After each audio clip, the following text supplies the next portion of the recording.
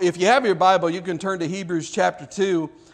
We actually have been sort of walking through the book of Hebrews, and so far we've learned that God is speaking to us by His Son Jesus, and that Jesus is greater than any created being, and that Jesus is enough for us, and there doesn't need to be anything said or done because Jesus is enough and He's done enough. And we've learned that since God Himself carried, in the person of Jesus, carried the message, that we better pay attention to the message of salvation that He brings. And we have to be careful not to neglect this salvation because there isn't any place else to go.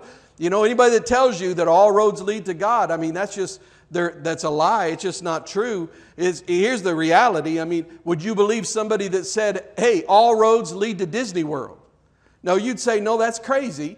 You got to know the right direction to go if you want to get where you want to go. And that's what Jesus said. He said, I am the way, the truth, and the life. No man comes to the Father but by me. He is the way. And so that's how you find God. And there is no other way to deal with our sins. We can't deal with it. We can't go to heaven without Him. And we've all suffered these things. We've all been guilty of sin. I mean, isn't that true? Anybody here ever sinned in your life? Let me take it. Anybody, just raise your hand. Anybody? I mean, it's pretty simple. The Bible says not to lie. How many of you ever told a lie? Let me see your hand. If you didn't raise your hand, that's probably at least your second one right there. All right? And how many lies does it take for you to be a liar? One. If I tell one lie, I'm a liar. And I can never untell a lie. Isn't that true? You can tell the truth later, but I can't change the fact that I told a lie when I should have told the truth. I can't remove that. That's only Jesus can do that. Only He can remove that and make me where I'm not a liar anymore. So those are some of the things we've been talking about. And today we're going to be in Hebrews chapter 2. And we're going to find here in this chapter, it gives us 4 reasons why Jesus came to earth as a man. Now I'm really only going to just briefly mention the first 3. Because I feel like God has laid in my heart that we need to spend a little time on the 4th one. So let's read Hebrews chapter 2. We're going to pick it up in verse 5. This is what it says. For it was not to angels that God subjected the world to come, of which we are speaking. It has been testified somewhere, what is man that you are mindful of him, or the Son of Man that you care for him? You made him for a little while lower than the angels. You have crowned him with glory and honor, putting everything in subjection under his feet. Now in putting everything in subjection to Him, He left nothing outside of His control. At present, we do not yet see everything in subjection to Him, but we see Him who for a little while was made lower than the angels, namely Jesus, crowned with glory and honor because of the suffering of death, so that by the grace of God He might taste death for everyone. For it was fitting that He, for whom and by whom all things exist, in bringing many sons to glory, should make the founder of their salvation perfect through suffering. For He who sanctifies and those who are sanctified all have one source. That's why He's not ashamed to call them brothers, saying, I will tell of your name to my brothers in the midst of the congregation. I will sing your praise. And again, I will put my trust in Him. And again, behold, I and the children of God, the children God has given me. Since therefore the children share in flesh and blood, He Himself likewise partook of the same things, that through death He might destroy the one who has the power of death, that is the devil, and deliver all those who through fear of death were subject to lifelong slavery. So why did Christ come? I'm going to give you the first three reasons real quickly. The first reason Jesus came, He came to taste death. I mean, this is God. He has never experienced death. He came to taste death. In essence, what He did, and I could preach on all these for a while, but I'm not going to. I'm going to spare you today. But He came to taste death that should have been mine. He came to take death that should have been mine. Death is the picture of the grace of God. The Bible says that the wages of sin is death. That means that we already clarified the fact that we're all sinners in here. That means that every one of us, what we got coming to us is death. That's what we've earned. That's our wages. But it says that the gift of God is eternal life through Jesus Christ. His death on the cross is the grace of God, giving us things that we don't deserve, giving us life that we don't deserve, giving us forgiveness that we don't deserve. The second thing, He came to destroy the devil. That's a really powerful one right there. The Bible tells us that the devil only wants to steal, kill, and destroy. That's the only reason he exists. That's what he wants to do. Anything in your life that you value, anything that's important to you, the devil wants to steal that from you. So if you value your joy and your peace or your family, he wants to steal that away from you. Anything that breathes life into you, he wants to kill it. He wants to choke it out in your life. Anything that you try to build for eternity, he wants to destroy it. He is your enemy. He's trying to destroy your life and take you out. And Jesus came to earth so that through His death, He would crush that enemy of your soul.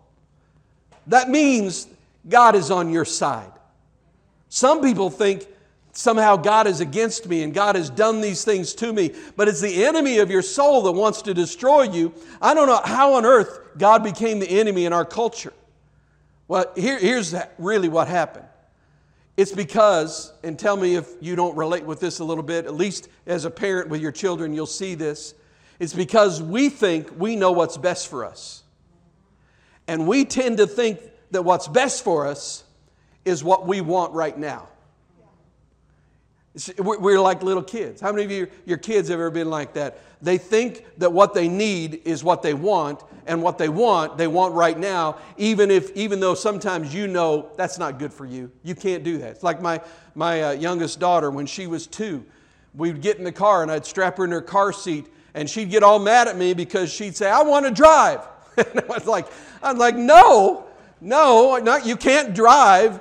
You've got to wait till you're 5 before you can drive. No, I didn't let her drive at 5, really. But it wasn't that I didn't want her to have joy. It's that I wanted her to live, and I wanted other people to live too. See, so we're like that, where we think, man, what I really need is what I want right now, but what you want right now might destroy you. And so God says, sometimes He says no to those things. But the third thing, He came to deliver us from lifelong slavery to sin. By destroying the power of the enemy through His death, the end result is that you and I are set free from this lifelong slavery to sin. And the Bible says, Jesus said, anybody who sins is a slave to sin. That means that if you don't have Jesus in your life, you really don't have the power in and of yourself to say no to sin. You're going to continue to sin. You're going to continue to do those things that you hate. That's why you need Jesus. And He came to set us free from that, because before Jesus came, we had no hope of ever being free, because I can't ever remove the things that I've done wrong. I can say I'm sorry. I can apologize to people, but I can never make it where I didn't do it. Can never remove it. But Jesus came to bring us that freedom. But those are the first 3 reasons. And I could preach on all 3 of those at length, but I'm not going to do that today, because I believe we need to camp for a little while on reason number 4. And I'll tell you what reason number 4 is in a few minutes. But I want to just sort of set the table before we get into reason number 4, okay? Before I do that, would you just bow your head and let's just ask for the Lord's help. Lord, I just pray to You that You would help us. Heavenly Father, I thank You that Jesus came into this world, and I'm grateful that it wasn't just some random event, but it was part of Your plan to redeem a fallen creation. God, I just pray today that You would encourage the hearts of Your people, remind us of Your great love and Your great mercy that's been directed toward us. Speak to us deep in our innermost being. Get past the level of our intellect and our emotion. And I'm believing You, God, for miracles in the lives of these people here today. In the strong name of Jesus, I pray. Amen. I want to set the table by telling you a little story. The year 2007. How many of you have ever had a rough stretch in life, a bad year? The year 2007 was a hard year for me.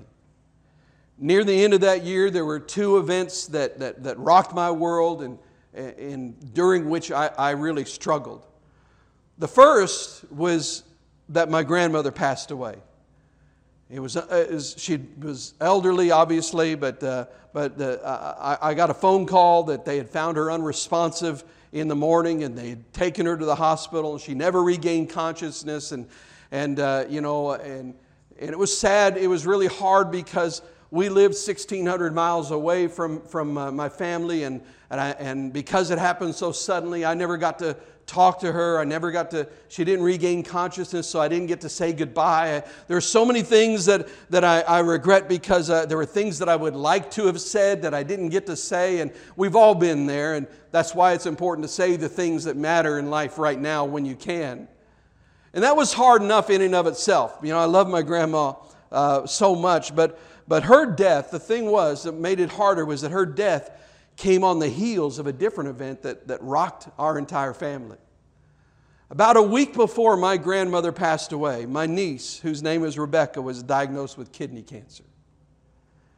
I remember that was really a blow to my family and me. At the time, both of my girls were very small. And I kept thinking, when I heard the news about my niece, I kept thinking about how I would feel if this had happened to one of my children. You know, and I really struggled with it. I remember getting that call, and I remember hearing the fear and the sorrow and the angst in my brother's voice. And all the while, I felt really, really helpless in both situations because we were 1,600 miles away. And I thought about that and those experiences. The thing is, isn't that the human experience? That in one moment everything can be so beautiful and so right, and then one phone call or one conversation or one letter, and all of a sudden your soul gets reacquainted with the gravity of living in a fallen world. You know what I mean by gravity? I'm talking about those moments where all of a sudden you just feel like your soul can't breathe. And every time in those days, every time my daughters came anywhere near me, I just sort of attacked them. They were probably wondering what's gone wrong with my daddy. What's the deal here? He won't leave me alone, you know. But because anytime they were near me, I was just thinking about Rebecca and thinking, what if this happened to my kids? And every time they came anywhere near me, I was just kissing them like crazy. You know, they'd be trying to pull on me. They'd like, no, sit with me. And, you know, they're like, good Lord, get off me. You know, what's gone wrong with my daddy? But anytime I was around my daughters, I was thinking about my niece. And I would just begin to feel overwhelmed with everything that was happening on. And I don't want to be honest with you because it's important that we're honest and open here. But I was so frustrated because I knew that in an instant, if God wanted to, He could heal her. But for some reason, He hadn't. And I remember fighting that. And I'm talking to God about it, and I'm angry about it. By the way, God is not He's not afraid of you getting angry with Him. I mean, have your kids ever been angry with you? You didn't reject them, did you? But I was angry about it. And listen, I know theology. You want to sit down and talk theology with me? I can sit down for hours and I can talk about how all things work together for the good of those who love God and called according to purpose. I know all those things. But you know what? Right then at that moment, I couldn't figure out how the life of a 9-year-old girl had anything to do with what God was doing in His kingdom. You ever been there? Frustrated? Can't figure out the answers? So I was frustrated with what God was doing, or really what God wasn't doing. Then on top of that, I was wondering about how He relates to me in those moments. Like, does He ever lose patience at how slow I am to trust Him? You know, I don't know about you, but when I fall into the same sin over and over and over and over and over again, does He ever look at me and just say, come on, when are you going to figure this out? And so this is the tear in my own soul, where with one breath I'm frustrated with God, and yet in the next breath I really want Him to like me. You know? I'm like, why don't you hug me? You know, it's just this back and forth. I'm just torn inside. I'm kind of stuck in that really weird place where it's like, I don't get this, I don't like this, I don't want this, but I also want whatever you have for me. It just seemed like there was just too much to carry. With my niece, the church I was pastoring at the time, my grandmother, my own securities, my own faults, my own failures. So I got to thinking and wrestling with all this stuff and you know, just real life stuff. Because how many of you know real life is not a bed of roses? You figured that out? The scripture from Isaiah came to my mind where it says that Jesus was a man of sorrows, acquainted with grief. And I started thinking about the life of Jesus and how He lived and the things that that He went through and what He lived through. And what I want to do for the next few minutes, I want to talk to you about the life of Jesus and how He lived, what He went through. I want you to walk with me through the life of Jesus. And while we do this, I just want you to look around a little bit.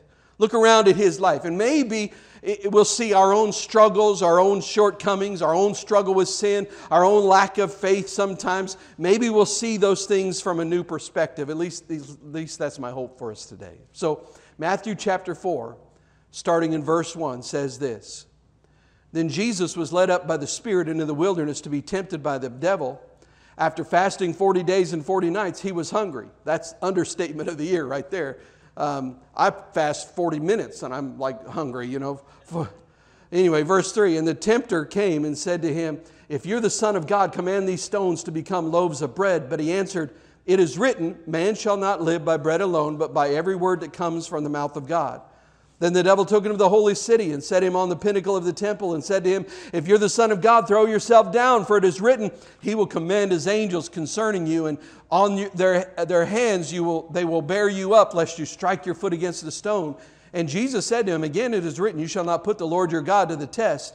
Again the devil took Him to a very high mountain and showed Him all the kingdoms of the world and their glory. And He said to them, all these I will give you if you'll fall down and worship Me. Then Jesus said to him, begone, Satan, for it is written, you shall worship the Lord your God, and Him only shall you serve. Have you ever had that moment where for whatever reason God just suddenly kind of stirs the pot of your soul, and all of a sudden you just want to know Him? You're just like, something's missing. I need to find out about God. I want to get close to Him. Maybe it's because you come into a service like this, or maybe somebody just says something to you in a conversation, and all of a sudden you're going, okay, I want to know Him. I want to know Him, and I want to experience Him. I want to walk with Him.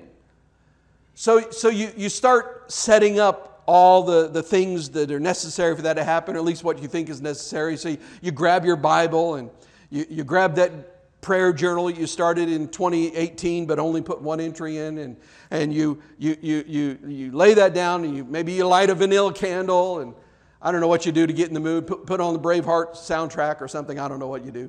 But what you do, whatever you can to kind of get contemplative and sort of just slow your soul down, and you do all that you know, everything you can to get yourself into that place where you can experience God and you can sync up with Him and you can get back into the groove with Him.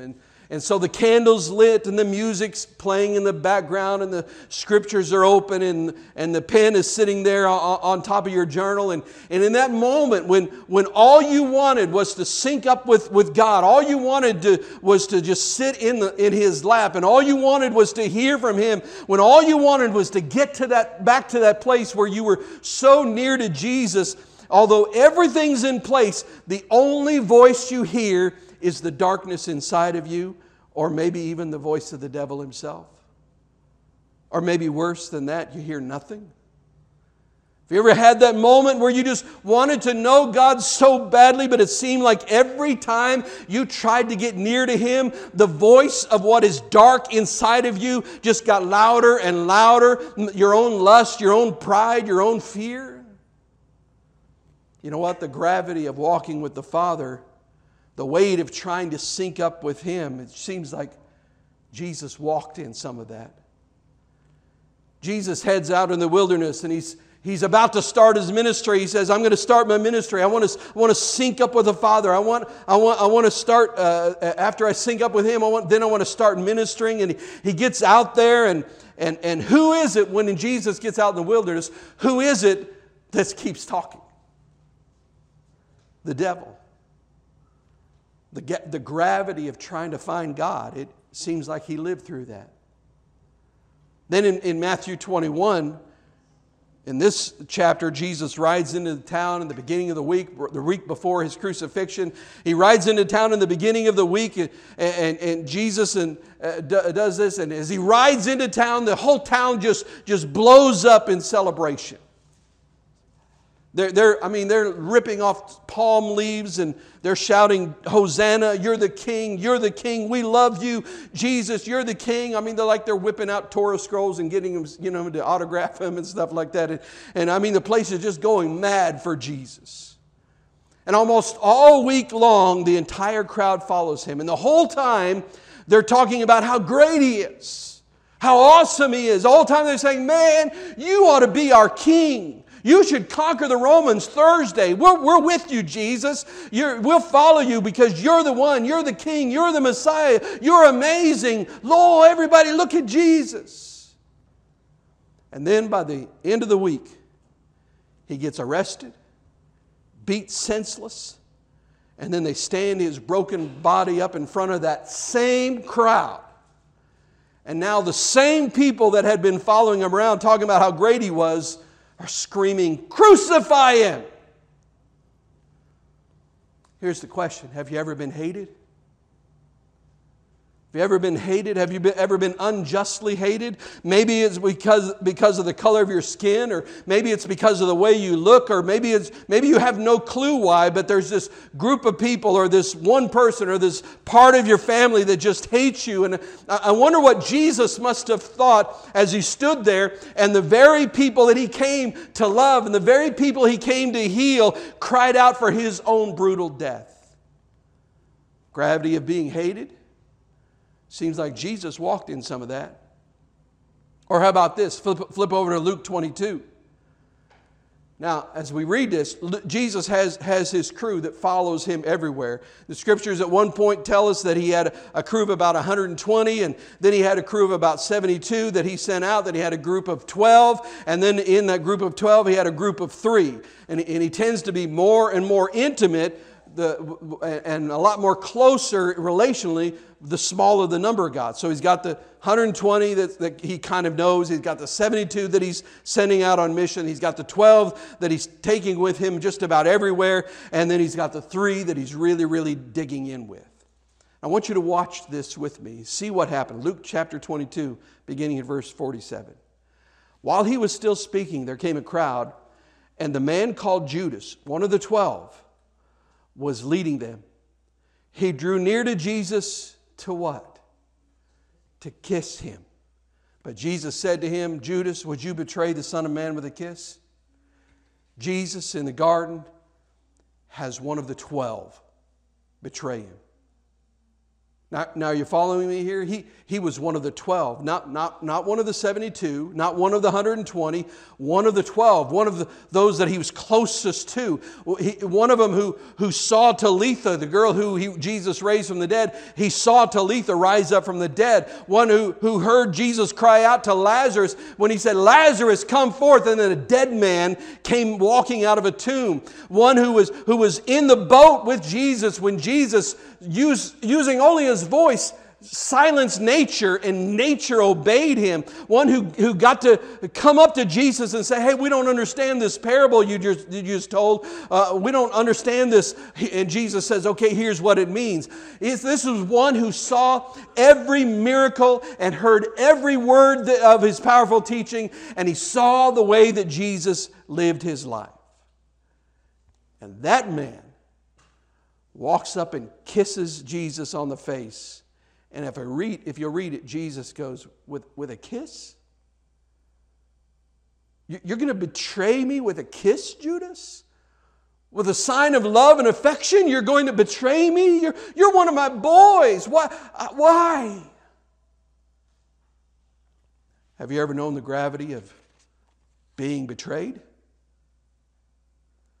And I don't mean just some random betrayal, just some random fool that doesn't know you very well. I'm talking about that guy on the inside. I'm talking about that family member, that person you trusted with your very life, the one that catches you completely off guard and demoralizes you, the one you've spent time with, the one you've breathed life into, the one you've sacrificed for, the one you gave to, the one you invited into your inner circle, the one that you've just kind of just unpacked time and energy for them, probably even neglected time with your family for them. I mean, have you ever been betrayed by that guy yet?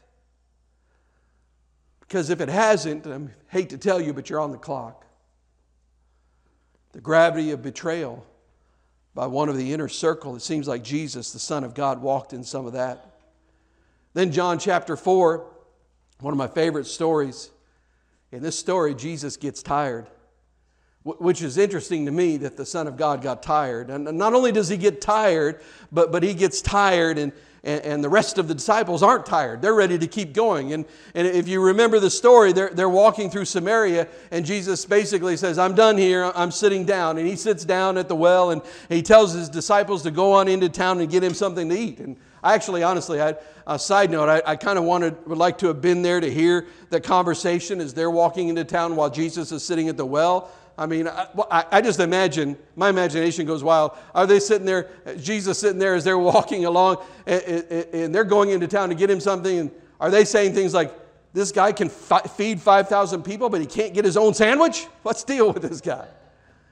You know, I mean, I just love to hear the conversation. Jesus says, I'm going to sit down for a bit, go get me a sandwich. Let me ask you this, have you ever been tired? And I mean the kind of tired that finally kills your pride. See, we have this pride that keeps us from admitting that we're tired when we're exhausted, especially us men. You know, like guys, if you're working out together or something in a gym, you know, and then like one of us starts getting really tired, but the other two look like they're doing okay, then that third guy, he's just going to fight through no matter what. That's just the way we are. It doesn't matter if everything in your body is saying, shut her down, you're going to push through. That's what guys do. And so, I mean, you're like running on the treadmill and you look over at your buddy and his eye is hanging out of his head and you're like, hey, you can stop. And he's like, no, I'm all right, happens all the time. You know, that's just the way we are. We have this pride where we don't want to admit that we're tired. But have you ever been so tired that you finally don't care that you look weak? That's what I'm saying, because, man, we've got this pride where we will say we're okay when we're not. And we'll pretend that we're not exhausted when we are. Have you ever been so tired that you just couldn't pretend anymore? You were just done? It seems like Jesus was acquainted with the gravity and the weight of being tired, of being exhausted. Or how about this one? Flip it over to Matthew 26. It says this, then Jesus went with him to a place called Gethsemane, and he said to his disciples, sit here while I go over there and pray. So that's the 12. The 12 sit here, and then he goes to the inner circle. And taking with him Peter and the two sons of Zebedee, he began to be sorrowful and troubled, which, by the way, you can ask a billion people to describe Jesus, and sorrowful and troubled is not going to make that list. But then verse 38, then he said to them, my soul is very sorrowful, even to death. Remain here and watch with me. And going a little farther, he fell on his face and prayed, saying, Father, if it be possible, let this cup pass from me. Nevertheless, not as I will, but as you will. And he came to the disciples and found them sleeping. And he said to Peter, which poor Peter, I mean, there are three of them there. Why does he get singled out? But he says to Peter, so could you not watch with me 1 hour? Watch and pray that you may not enter into temptation. The spirit indeed is willing, but the flesh is weak. Here's my question. Have you ever been overwhelmed? Have you ever just been overwhelmed, like the tears and the shouting are just not enough to get it out of you? Like there's this overwhelming angst in you, where you want to hit something, but there's nothing or nobody to hit, and you just want to cry out, but no matter how much you do, it's still there no matter what you do. It's just overwhelming. Have you ever gotten to the place where you just don't know what to do? There's nothing left to do. You screamed your heart out. You've waded through your doubt. You've sobbed your eyes out. You've shaken your fist and you've just got nothing left. Have you ever felt the full-on gravity of being so overwhelmed that all you can do is just throw yourself on the ground? Seems like Jesus walked in some of the gravity of being overwhelmed. Or you don't have to turn here, but I'll just do one last one and then we'll get back to Hebrews and finish it up and we'll tie it all together. The scripture tells us that at one point in time, a good friend of Jesus's got sick and he died. The man's name was Lazarus. But 4 days after Lazarus died, Jesus shows up in the village. As soon as he shows up there, everybody starts sobbing and wailing and mourning. And if you've never lost anybody, let me explain kind of what happens. What ends up happening is that there's a cycle of mourning and fog. Mourning is M-O-U-R, and being sad, the sadness and fog. Sadness and fog. And every time a new member of the family or a new friend shows up or somebody that you care about, you know, the grieving just fires up all over again. So there's this initial shock, and then you begin to sob with your family, and then it kind of calms down, and then grandma shows up, and you begin to sob and cry all over again, and then that calms down, and then your best friend gets to the house, and then you begin to sob and cry all over again, and then that finally levels off, and everything feels like it's going to be all right. Then all of a sudden, your sister shows up, and then all of a sudden it's this 2-day, 48-hour coaster ride of sobbing and being numb, and sobbing and being numb, sobbing and being numb. And if you've ever lost somebody, you know exactly what I'm talking about. And so this village, they're kind of on this ride. And Jesus walks into the town, and as soon as he gets there, it just busts out again. And everybody is sobbing, everybody is crying, everybody is mourning. And Lazarus' sister comes up to Jesus and says, "Oh, Jesus, if you'd just been here, If you would have just been here, you could have stopped this." And Jesus, his soul kind of resonating with the whole mess, begins to sob. He begins to sob. Now, mind you, he knows he's about ready to raise him from the dead. But he feels the weight of that loss. Jesus walked in the gravity of loss. So let's go back to Hebrews 2, starting in verse 16. This is what it says. "For surely it is not angels that he helps, but he helps the offspring of Abraham." Now that's you and me, because according to Romans 11, we as Gentile believers have been grafted in, so we are now also children of Abraham. But verse 17, "Therefore he had to be made like his brothers in what? In every respect." Why? "So that he might become a merciful and faithful high priest in the service of God, to make propitiation for the sins of the people. For because he himself has suffered." Did you hear that? "For because he himself has suffered when tempted, he is able to help those who are being tempted." Now follow me here. As you look at Jesus' life like what we did, and you can take a lot more in-depth look at sometime if you want, but if you look at Jesus' life, he lived a really hard life, man, didn't he? I mean, he's betrayed, he's hated, he feels alone at times, he feels the pain of loss, he lives this very difficult life, and then all of that is consummated with this brutal death on a cross.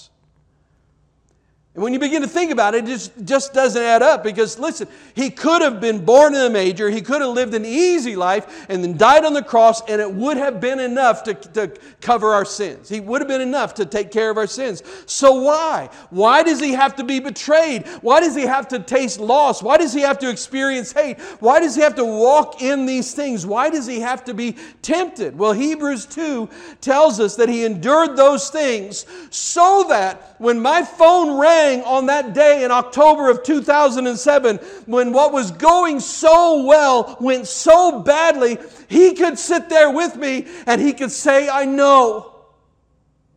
I know." And as my heart grew frustrated, he could sit and say, "I know." And when I felt lost and wondered where he was and what he was doing, he wasn't looking at me and saying, "Oh, come on, Hoskins, haven't I shown you enough? Haven't I done enough for you in your life to trust me on this one?" No, he would just sit there and he would say, "I know, I know. I know this stings. I know this hurts. I know you don't understand this. I know it doesn't make any sense. I know, I remember, I lost too." And the point comes to me that the fourth reason, and this brings so much comfort to my heart, the fourth reason Jesus came to this earth is Jesus came so that we would not be alone in our pain and in our sorrow.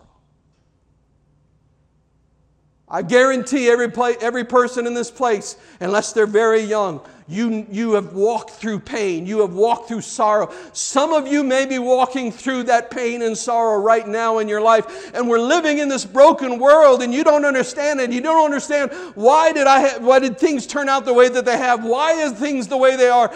And I'm here to tell you that I don't have easy theological answers for you. But I'm here to tell you, Jesus came so that you don't have to walk through that alone. You don't have to walk through that alone. I want you to get this, because I know that there's a real danger that when the gravity of life pushes on us, the danger is for us to become bitter and for us to become angry. I'm sure that you know bitter and angry people, and it's easy for us to become frustrated deep in our soul. And in that moment, when everything begins to unwind on you and life begins to fall apart and you have question and answer and pain and sorrow, if you don't get that Jesus is right there going, I know, man, I've walked it, I felt it, I've been where you are, that gravity that's currently crushing you, I know that, I've experienced that. If you don't get that, then instead of running towards Jesus, you will run from Him. And I know that the danger is there because it happens all over Scripture. Like in the book of Ruth, there's this woman named Naomi. And her husband dies, and then right after her husband dies, her 2 sons die, and she goes back to her hometown, and the people try to call her Naomi, and she looks at them and says, "Don't call me Naomi anymore. That's not my name. My name is Mara." And Mara is the Hebrew word for bitter. Bitter. The weight of the brokenness of this fallen world pressed on her, and she let it overcome her, and she became bitter, and she became angry, and the loss, the struggle became all there was, and she became ignorant of the beauty that was still there. What about Job? If anybody ever had a worse day in the history of the world than what Job endured, I've never read it. In Job, after losing everything, all his money, his property, his family, his children are dead. He's destitute. He has no money left. And he's lost his health. And he sits there and he eventually gets to a place where he says, "Okay, God, you give and you take away. Blessed be your name." But Job's wife, she snaps. She says, "Are you still holding on to your integrity? Curse God and die, you fool." She let all the pain and all of that bitterness and all the frustration eat away at her until she had nothing left. She's just in a rage, railing against God. Okay, so hear me. Some of you are sitting there saying to yourself, you're saying, "Man, I've had a rough year." Some of you are saying, "Man, it's been a rough 3 years." Some are saying, it's been a rough decade. Some of you have been betrayed so badly. Some of you feel lost today. Some of you are so tired, so exhausted. Maybe you're overwhelmed. Well, as I said, I have no good religious answers for you, because the truth is, theology is not a warm blanket for the soul. But hear me say this. Jesus is here, and He understands. You're not alone. Not to say, He's here not to say, when you're going to get this figured out. Not to point the finger and say, when are you going to have enough faith. Not to even throw I created the whole universe thing in your face. But just to sit there with you and say, I know. I understand. You're not alone. I have no cute answers. I have no bracelets, no bumper stickers, no t-shirts. I'm just resting in the fact that Jesus lived a really, really hard life so He could sit with me in my sorrow and pain. And I don't know why, but that really helps me. I don't know where you are. I don't know what's going on in your life. You may be sitting there, you might be saying, "Man, I was doing good, dude, before I came here. You're bringing me down. I felt great till all this happened." Or maybe you're not. Maybe things are tough. Maybe some of you right now, for the first time in a while, are aware that Jesus is here. And then He knows. Well, maybe the best thing you can do is not ignore that, not rush out of here, not run from Jesus, but to run to Him. maybe you should just slow down and sit here for a little while to gain some strength. Maybe we just need to bask in the knowledge that He's here and that He knows and that He loves me and that He's going to help me through this, and just take a big drink of that. Whatever you're dealing with, whether it's loss, it's hate, whether it's being overwhelmed, or whether it's something else, I want you to know Jesus knows. And He's not going to abandon you. I told the story last week about an elderly couple driving down the road in their pickup truck, and it was an old truck, one of those with a bench seat all across. And as they're driving down the road, the elderly lady turns to her husband and says, "Do you know what's happened to us over the years? When we first got married, we used to sit so close together, and we would snuggle, and it was so precious." And she was complaining about it for a while, and then the guy sitting at the wheel looked at her and said, "I didn't move." And you look at your life and you say, "God, you feel so far from me. You feel so far. Where did you go? Where are you?" I want you to know God is at the wheel saying, "I didn't move. I've been here all the time. I've just been waiting for you to come back to me. I've been waiting for you to scoot across that seat." He said if we'll draw near to Him, He'll draw near to us. He's just been waiting for you. He wants you to know you are not alone. You're not alone. Maybe you need to find somebody and grab them and ask them to pray with you, or maybe you need to come up to the altar. There's nothing magical about the carpet up here. It's just kind of a way to come up here, and sometimes you just say, "Okay, Lord, I'm just going to lay this at your feet." But whatever it is, turn to Jesus. He loves you. He knows exactly what you're dealing with, and He's never going to abandon you. He's never going to leave you. You are not alone. Let's pray. Father, I thank You for these men, and I thank You for these women. I thank You, God, even for the weight and for the sorrow that sometimes falls in life, because sometimes it's those things, God, that cause us to turn to You. And if that's what's happening, God, I thank You for it. I pray for my brothers and sisters here who might feel so alone in their loss, or they might feel so alone in their sin, or so alone in their own struggles. But Lord, I know You have not abandoned us, and You're not sitting over us waiting for us to figure it out and finally get it right. And I thank You, God, that You hurt the hurt that we feel in our hearts, God, and the confusion that we feel in our hearts, that it's felt by You as well. I don't know why that helps us, God, but it does. So God, today I ask for strength. I pray for so many in this room that are hurting today. I pray that You'd heal, or that You'd at least make us aware that You're here and that You know. I believe in Your love. I believe in Your grace. I believe in Your mercy. I believe in Your goodness. It's because I believe in those things that I pray today and ask You to be those things for my friends in this room today. And with heads bowed and eyes closed and nobody's looking around. And listen, I'm not going to embarrass you. I promise you that. But I wonder if there's anybody here who would say, "Pastor Dave, I want you to pray for me. I'm hurting. I'm going through some stuff right now. I've been betrayed. I've been hurt. I've lost.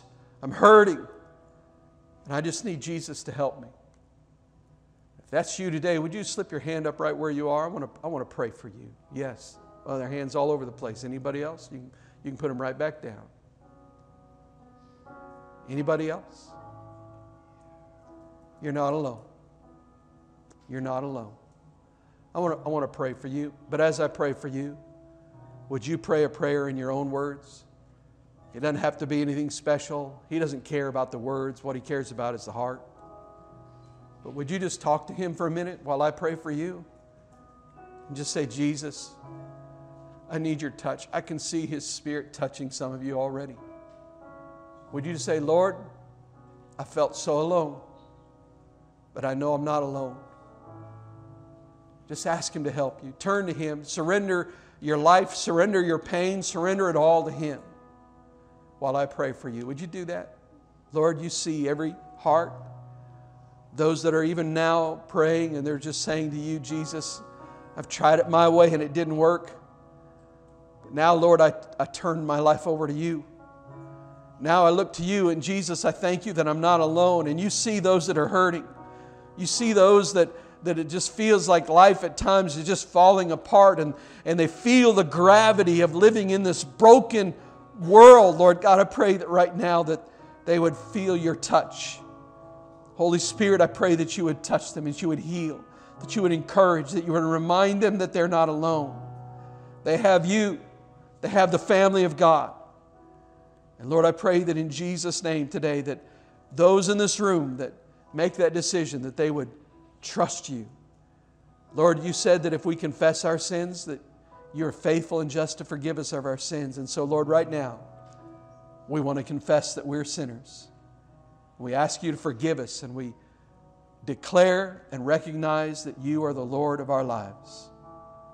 If that's you right now, just in your own way, just surrender to Him. Just confess your sin and say, Jesus, please forgive me. And when you do that, we know that He adopts us. And Lord, I pray for everybody in this room that's hurting. Wrap your arms around them. Let them know you're there. And you'll never leave them. You'll never forsake them. In the strong name of Jesus, I pray. Amen.